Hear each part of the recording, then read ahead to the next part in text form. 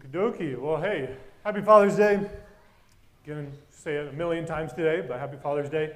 In honor of our fathers, I kind of have a fun little introduction that kind of goes with our sermon. But I come across different articles over my time, and one of the fun one that's always stuck in my mind are famous manly last words from men who have died, famous figures, and what were their last words. And some of them are funny, some of them are very touching and heartfelt. So I have a list. I think it'll be really fun, and so I'm going to share them. Our first one is Doc Holliday.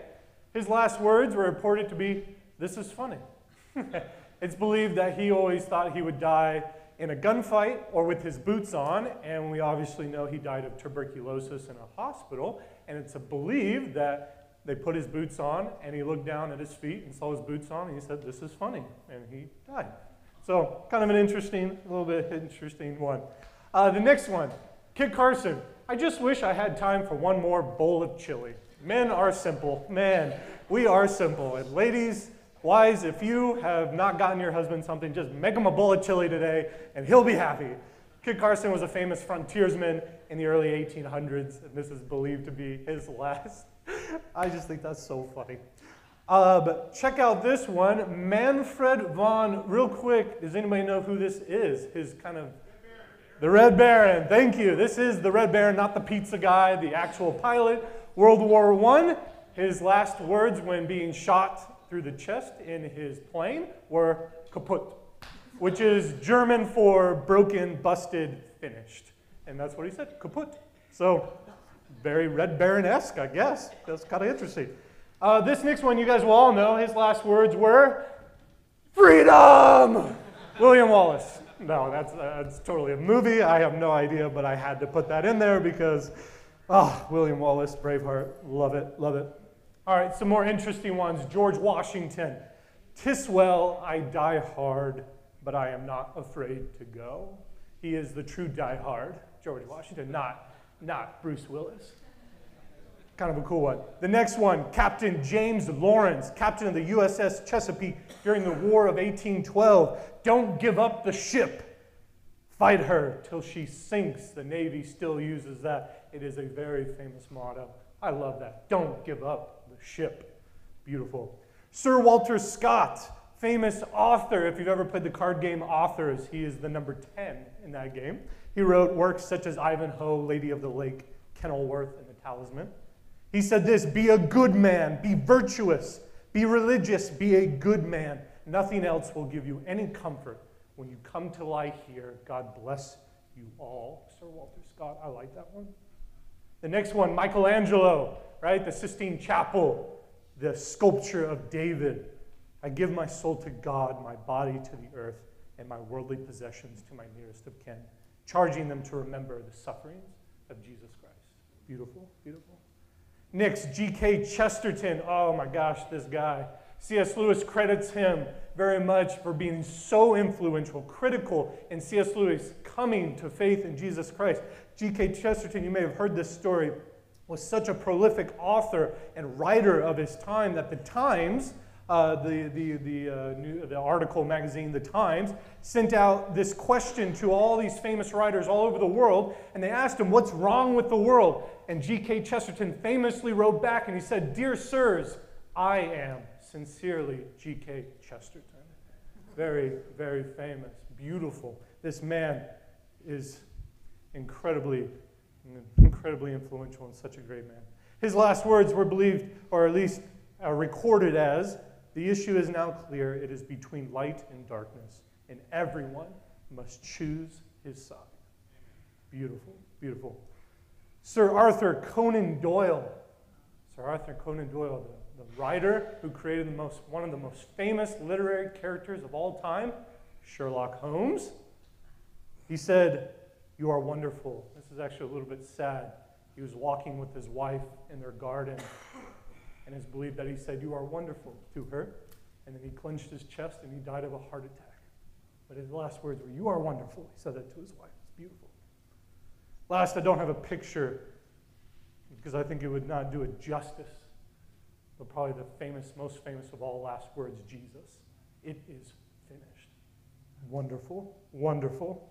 It's enjoyable to read last words, famous people's last words, anybody's last words, because it reveals a lot about a person. I think it kind of reveals something about their character. It reveals something about what they valued in life. Kit Carson obviously valued chili. I think you wouldn't ask for chili, if you didn't value that. I think it also offers you a little bit of perspective on their life. How did they view their life? How did they view their death? It's kind of beautiful. It's really wonderful. It also makes me wonder, what will my last words be? And what will your last words be? It's kind of interesting to think about.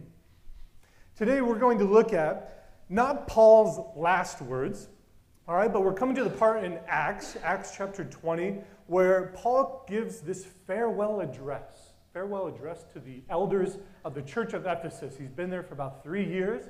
He's giving them a farewell address, and I think these farewell addresses still pack a huge punch. I think of George Washington's farewell address when he was leaving the office. Beautiful. Read it if you have some time. We don't have time to touch on it, but it's a beautiful, beautiful speech, beautiful document.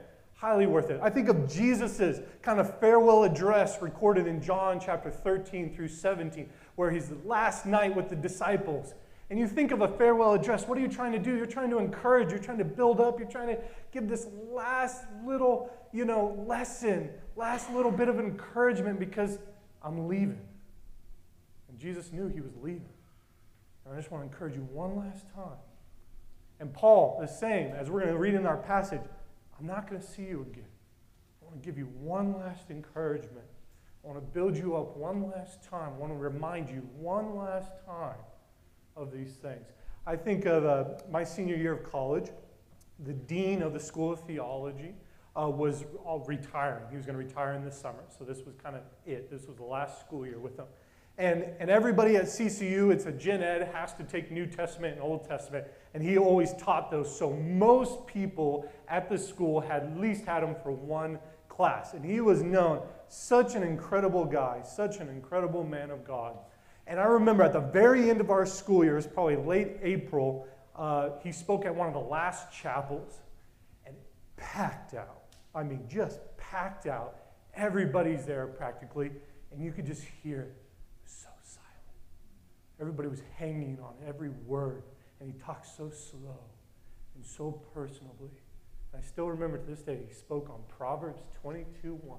A good name is worth far more than gold and silver. And he spoke quietly. He spoke intentionally and intimately to all of us to care about your name. It's more desirable than riches or gold or silver. Oh my gosh. End of it, standing ovation. I'm crying. So many people are crying. It was his last lesson to all of us. And it was beautiful and it was wonderful. And this is what Paul is doing in this passage. This is what he is giving to these elders of Ephesus. I'm not going to see you anymore. And I don't know what the future holds, but I'm headed back to Jerusalem. And it may not be super great, but I want to encourage you. Keep going. We're going to look at this morning. So if you have your Bibles, please open them to Acts chapter 20. We're going to read verses 13 through 38. And as we're reading, again, I kind of mentioned it. I want you to look out for, how does Paul's character come out? What do we get a glimpse into his character through his words? I want you to look at, what does he value? What is important to him as we read this passage? And also look for, what do you think his perspective on his life and his possibly impending death, what's his view on that? All right, so kind of keep those three things, character, values, those are on your outlines if you have them. And so I want you to keep that in mind as we read this together, all right? So Acts chapter 20, verses 13 through 38. Ooh, yeah, we got a long passage. We're going to read that together. It'll be up here on the board. Here we go. Verse 13, all right, stop again. This is the second time that the author puts himself into the story, all right? If you'll recall, I can't even remember. I know I preached on it. I can't remember what chapter now. But earlier, we believe Acts is written by Luke, the same Luke that wrote the Gospel of Luke. We believe that's actually one big document. Not one big document. Actually, no, they're two. I think they are two, actually. But we believe he wrote both of these. And for the second time now, he has inserted himself, first person plural. We went on ahead. I think he's just showing the importance of this. I was there. I saw this. I witnessed this. All right, I'm not making this up. And this is important. I think whenever there's really significant situation, I think he's just showing I was there. All right, just to give it more to what he's saying. All right, so let's read on. We went on ahead to the ship and sailed for, I was going to look up all the pronunciations. I didn't, so here we go. Assos. We were going to take Paul aboard. He made this arrangement because he was going there on foot. When he met us at Assos, we took him aboard and went on to Mytilene. The next day we set sail from there and arrived off Chios. The day after that we crossed over to Samos, and on the following day arrived at Miletus. Paul had decided to sail past Ephesus to avoid spending time in the province of Asia, for he was in a hurry. He should have wrote the ruthless elimination of hurry. Should have read it. You know what's really great about that? Ruthless Elimination of Hurry is written by John Mark Comer. Paul and John Mark had a rift in Acts. That's just hilarious. Layers on layers on layers. Folks, how would you love John Mark? Hey, you should read my book. It's about not hurrying, Paul. You should slow down. Paul, smack him over the head, man. You shouldn't be such a wimp, John Mark, and bailing on us, you know? All right. Where were we? He was in a hurry to reach Jerusalem, if possible, by the day of Pentecost. From Miletus, Paul sent to Ephesus for the elders of the church. When they arrived, he said to them, "You know how I lived the whole time I was with you, from the first day I came to the province of Asia. I served the Lord with great humility and with tears, and in the midst of severe testing by the plots of my Jewish opponents. You know that I have not hesitated to preach anything that would be helpful to you, but have taught you publicly and from house to house. I have declared to both Jews and Greeks that they must turn to God in repentance and have faith in our Lord Jesus. And now, compelled by the Spirit, I am going to Jerusalem, not knowing what will happen to me there. I only know that in every city the Holy Spirit warns me that prison and hardships are facing me. However, I consider my life worth nothing to me. My only aim is to finish the race and complete the task the Lord Jesus has given me, the task of testifying to the good news of God's grace. Now I know that none of you among whom I have gone about preaching the kingdom will ever see me again. Therefore I declare to you today that I am innocent of the blood of any of you. For I have not hesitated to proclaim to you the whole will of God. Keep watch over yourselves and all the flock of which the Holy Spirit has made you overseers. Be shepherds of the church of God, which he bought with his own blood. I know that after I leave, savage wolves will come in among you and will not spare the flock. Even from your own number, men will arise and distort the truth in order to draw away disciples after them. So be on your guard. Remember that for 3 years I never stopped warning each of you night and day with tears. Now I commit you to God and to the word of his grace, which can build you up and give you an inheritance among all those who are sanctified. I have not coveted anyone's silver or gold or clothing. You yourselves know that these hands of mine have supplied my own needs and the needs of my companions. In everything I did, I showed you that by this kind of hard work we must help the weak, remembering the words the Lord Jesus himself said, "It is more blessed to give than to receive." When Paul had finished speaking, he knelt down with all of them and prayed. They all wept as they embraced him and kissed him. What grieved them most was his statement that they would never see his face again. Then they accompanied him to the ship. Amen. Thank you, Jesus, for your word. I'm kind of, like I said, I kind of structured around these three phases or these three ideas: Paul's character, Paul's values, and how Paul viewed his life and his death. That just kind of came to me as a way to kind of structure this passage. By no means is this set in stone, and by no means is there not wiggle room. It's just kind of what came to me. I think if I kept reading this, I would probably add things to each category and maybe shift them around. But just something just to organize our thoughts, okay? So I want to look at Paul's character. What did we get from Paul's character? And again, add your own notes, all right, if you have something else. But this is what I saw as I was reading through this about Paul's character. Verse 19, I served the Lord with great humility. He had humility. Man, this guy was smart. This dude was smart. This dude was gifted in so many different ways. I served the Lord with humility. I love that.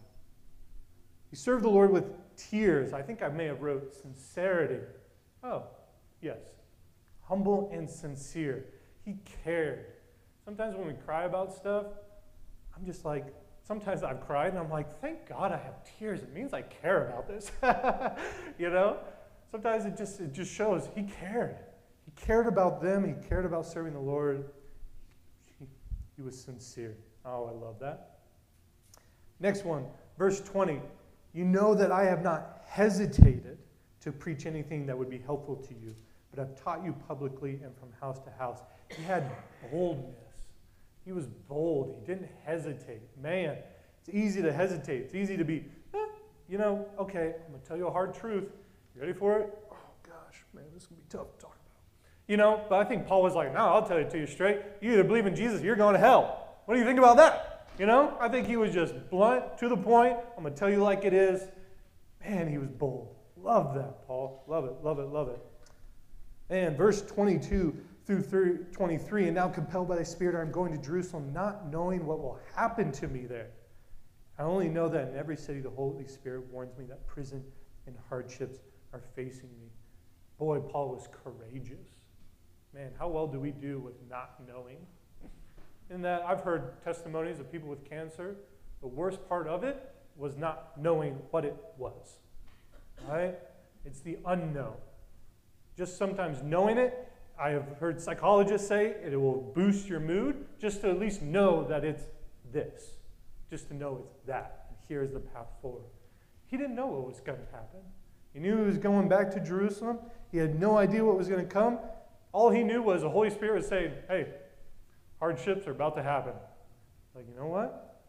I'm the Paul that got stoned in Lydia, and I'm the Paul that walked back into that city after I got stoned. So you know what? I'm heading on to Jerusalem. And I'm going. Man, what a guy. Courageous. I love that. So awesome. Verse 33, I have not coveted anyone's silver or gold or clothing. Man, he was honorable. He didn't covet. Man, lots of speakers, you kind of see it in verse 30. Even from your own number, men will arise and distort the truth in order to draw away disciples after them. Again, in that time period, very common. You would have people very skilled in rhetoric. That's how they made their living, right? You built followers. You got money from them. You wanted that. That's how they made money. And so he is showing, no, I did not do it for money. I didn't do it for clothing. I wasn't trying to get something from you. That's why he continues on showing, I worked with my own hands. I supplied my own needs. I didn't do it for money. I'm not just saying something to get money. So I think we can trust him, right? Man, I love that. I love that. I love that. In everything, verse 35, in everything I did, I showed that by this kind of hard work we must help the weak, remembering the words the Lord Jesus himself said, it is more blessed to give than to receive. Boy, he was a hard worker, and he gave. Whew. Man, by this kind of hard work, we must help the weak. That's a verse that I could just sit on for a while. It's convicting. Man, it's important. Hard work. Sometimes like, yeah, I'll help the weak. Oh, am I going to work really hard to help the weak? Depends on the day, maybe. I don't know, right?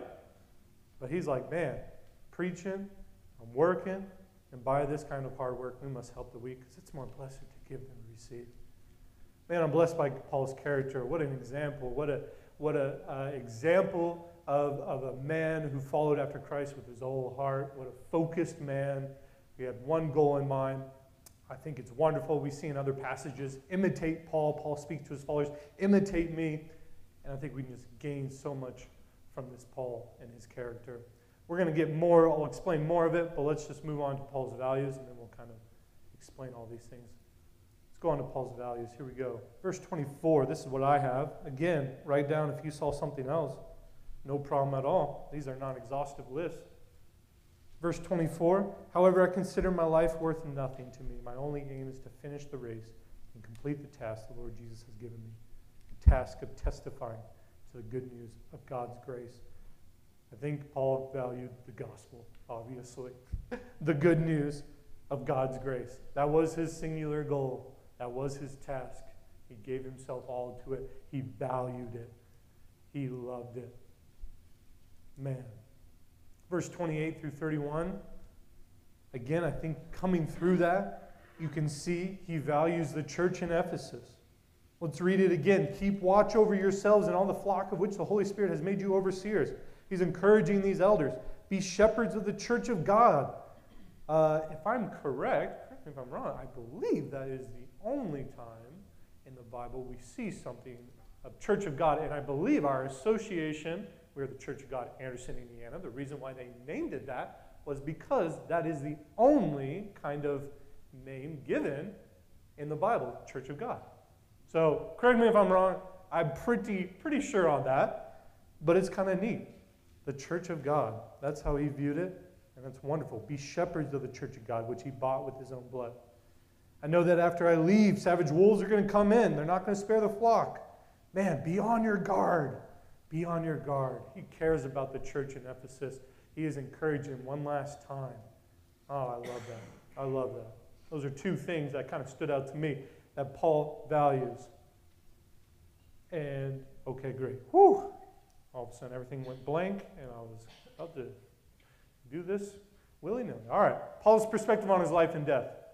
Again, verse 24, again, kind of reaches into both categories. I can consider my life worth nothing to me. My only aim is to finish the race, complete the task that the Lord Jesus has given me, the task of testifying to the good news of God's grace.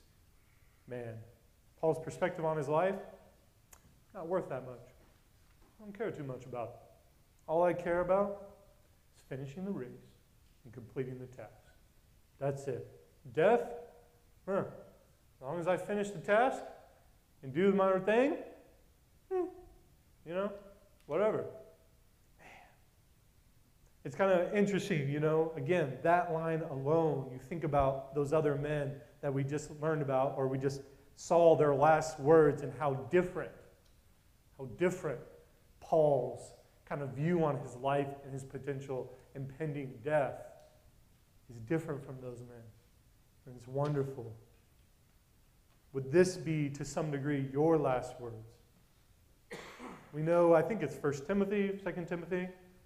Paul, I've fought the good fight. I've finished the race. Man, we know he did it. He finished. What an amazing man.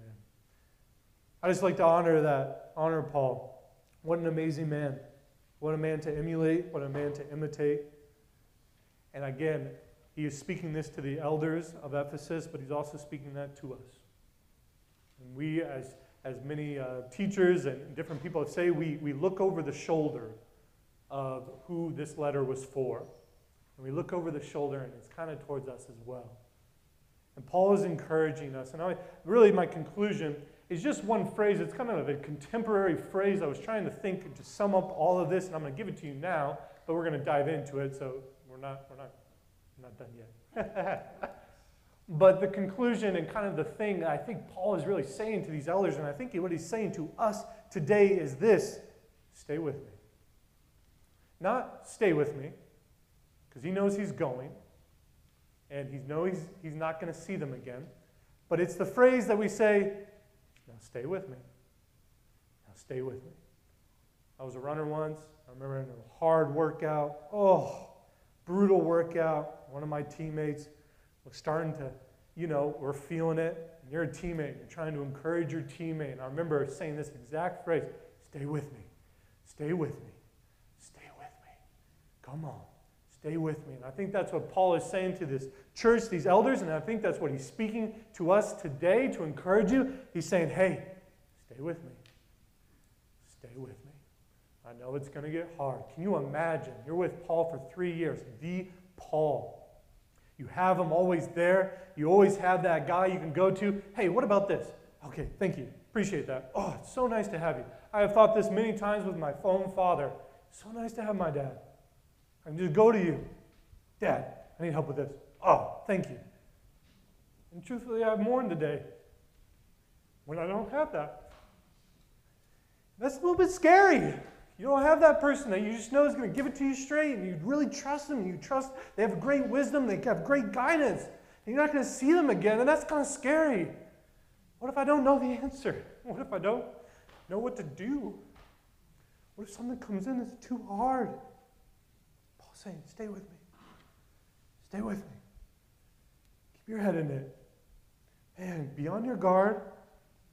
Stay with me. Keep caring about this. Man, he doesn't really say it in this passage, but we know from Paul, trust in the Lord.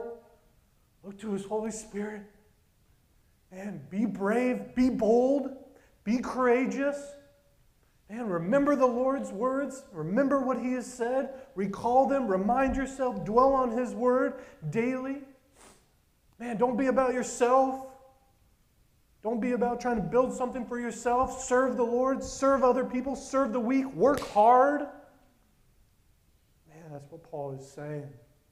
He's encouraging this church that's not going to have him there. And that would be tough, right? That would be really tough. And he's encouraging us today. Man, be humble. Be humble. I want to throw up that slide about Paul's character because we have humility, we have sincerity, we have boldness, we have courage, we have don't covet, we have be a hard worker so we can give generously. I'm going to write a book one day that's called Everything I Learned About Life I Learned in Drum Lessons.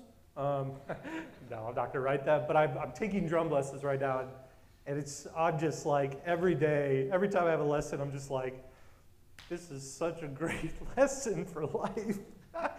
And one of the hard things in drums, I mean, you probably all imagine, you look at John, you're like, how can John do all 4 appendages and do it so well and in sync? And I always wonder that, and I'm just like, I'll be practicing doing something, and I'll just tell my teacher, I'm like, golly, I'm trying to think of all these million different things, where I'm going, what I got to do. Is the foot on beat, and am I getting this and that? And he's like, you're thinking about too much. You got too much. He's like, you got to be simple. You got to simplify. You got to think about one thing. You have one goal in mind, all right?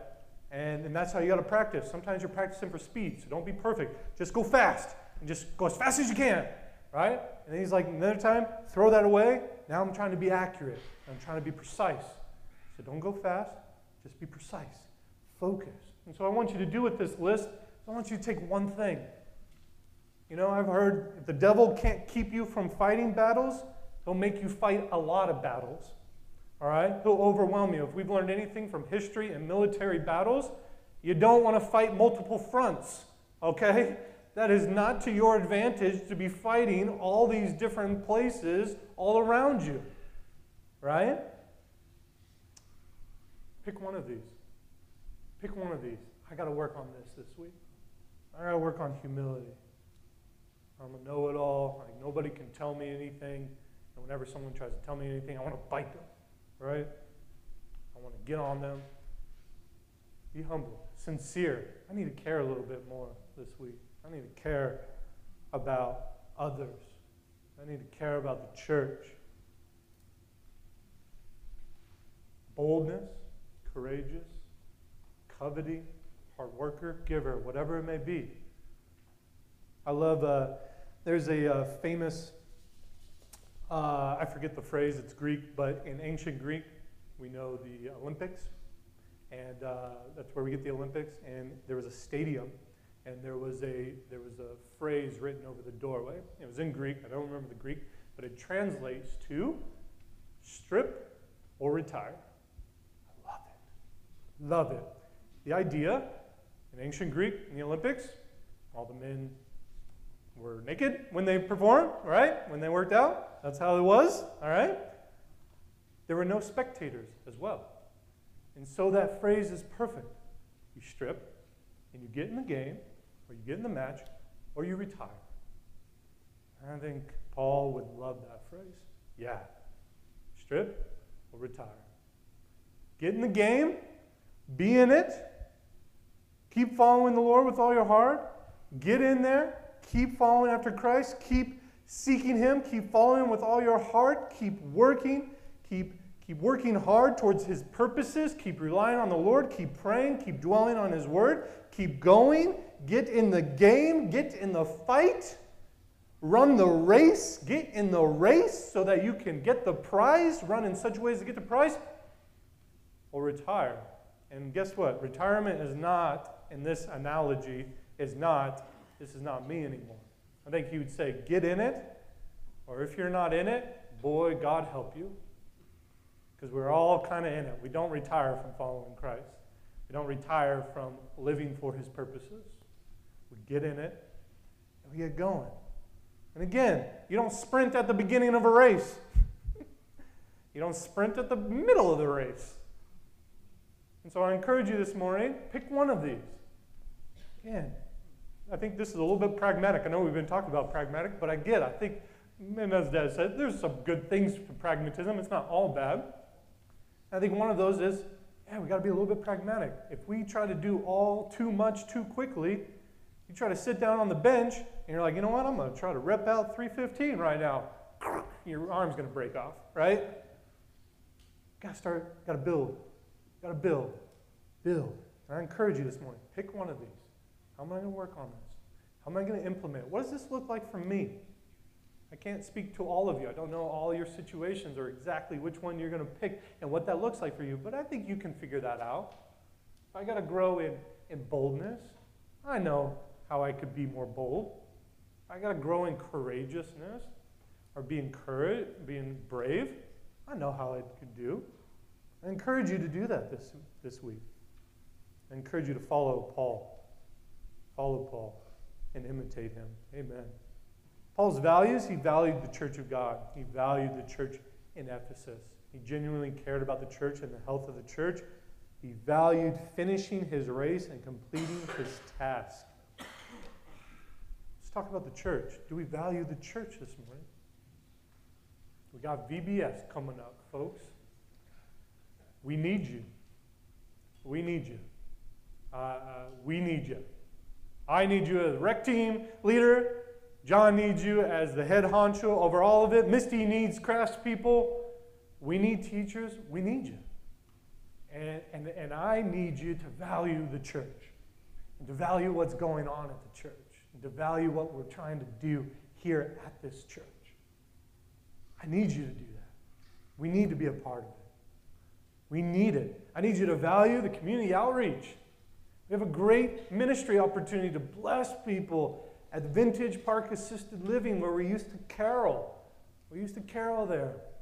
Those people, they need that little encouragement. We got some amazing cards last time. Just being so grateful for what we did. It was small, but boy, it was meaningful. I encourage you to value it, to value what's going on, to value our ministries. Man, I love going to my chiropractic physical therapist buddy. I love working on the body because the church is a body, and I love learning more about my body and how not in sync my body is, all right? And it always creates fusses and mess-ups and total pain. And I think it's a great illustration. Every body part, every muscle, every tendon's got to pull its weight. Got to pull its weight. It's got to work together. It gets out of sync, other things start working overtime, and those eventually break and strain. And then we're just in a whole host of issues. And then we can't run. I love using that illustration. God has a race for Live Oaks Church to run. To run well, as I'm trying to get healthy enough to run again, to run well, the body's got to be in sync. And the big muscles got to be doing their job, but the little muscles got to be doing their job too. Or else the big muscles are going to they're going to start straining, start pulling. They're going to be out of sync. It takes all of us. It takes us all. I want to encourage you in that. Keep pulling your part. Keep pulling your part. Keep playing your part. Keep playing your part. Keep playing your role. Don't have to go crazy, right? We're not trying to sprint, but we can play a part. We can play a part. There are many opportunities. Teaching kids, great opportunity. Community outreach, VBS.